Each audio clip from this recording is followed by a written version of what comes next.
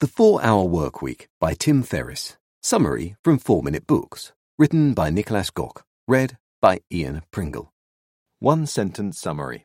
The 4-Hour Workweek is the step-by-step blueprint to free yourself from the shackles of a corporate job, create a business to fund the lifestyle of your dreams, and live life like a millionaire without actually having to be one. Favourite quote from the author. Doing something unimportant well does not make it important. Tim Ferriss. Was I late to the party because I read this book in 2013? Sure. About 6 years late, to be exact, but that didn't make it any less of an eye-opener to me. Tim Ferriss needs no introduction. He's like a digital Indiana Jones, and this was the book that brought him to our screens. Written more out of frustration, much less than for the love of writing, this book is Tim's documentation of how he removed himself from his own company in order to do what he loves, learn and travel. It's almost impossible to pull out just 3 things from this book, but I'll do it anyway. 1. Be effective, not efficient. 2. Validate all of your business ideas. 3. Charge a premium to make your life easier. Let's dig a bit deeper. Lesson 1. Be effective, not efficient. If Tim's life was designed around one rule, it would be the 80-20 rule, or Pareto principle.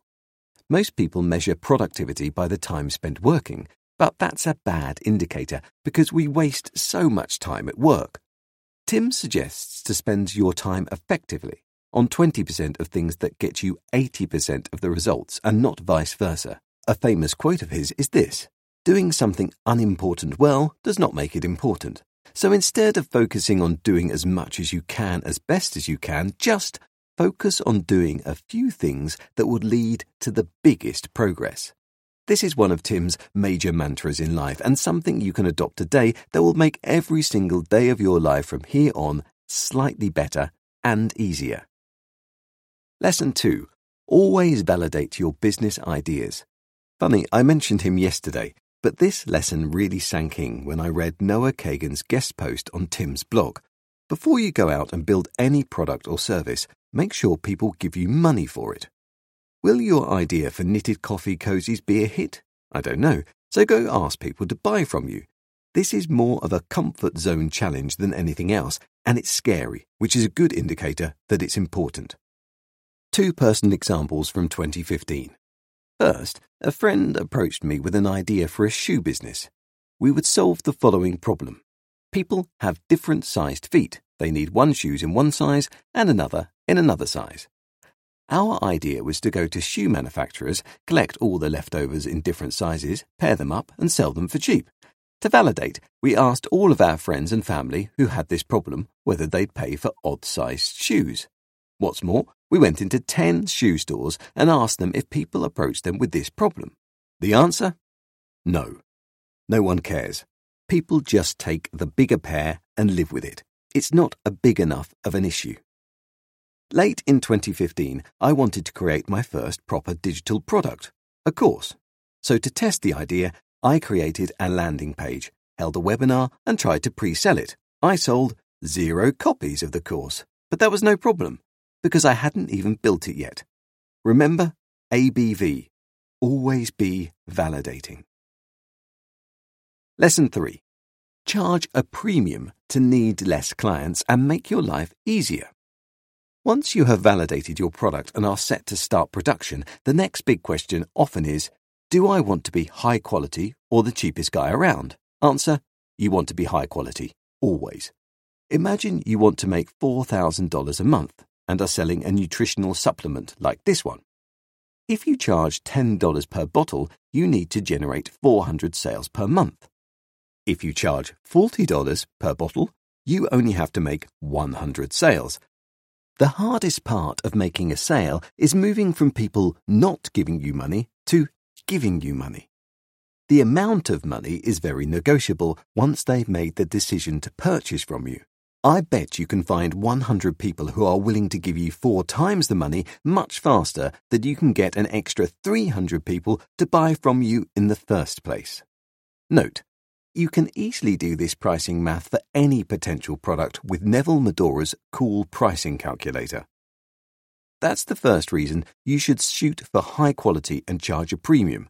The The second reason is that the people that are willing to pay a premium are low-hassle clients. You will get a lot less complaints, returns, and angry phone calls. Even if they don't like it, chances are they won't bother returning it because they don't have to turn every cent twice before spending it. So promise high quality and deliver.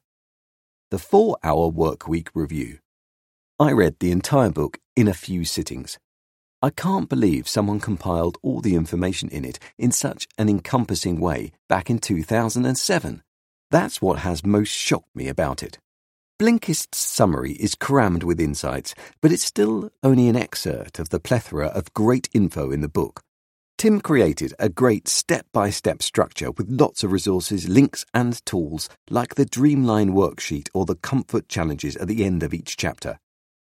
If you've entertained the idea of what your life could look like if you didn't have to work, or could be a lot more picky about the projects you do take on because you rest comfortably on a big financial cushion, this is a must-read. Get this book. What else can you learn from the Blinks? Who the new rich are and what actually makes them rich. It's not money. Why it's easier to achieve something great than something that's just good. How you can overcome your fears of going for what you truly want. When optimism is actually mental laziness. The 2 steps of gaining maximum mobility and freedom as an employee. How to get rid of the most common time thieves. What you should never start your day with. An approach to starting a business that requires little time investment. How to appear and act like a professional in business. Who would I recommend the 4-Hour Workweek summary to? The 17-year-old who has a tough time to make up her mind about taking a year off before college to travel and explore. The 31-year-old graduate who's a few years into his corporate career and starts to question whether this is what he wanted. And anyone who's ever tried to sell something that was a flop.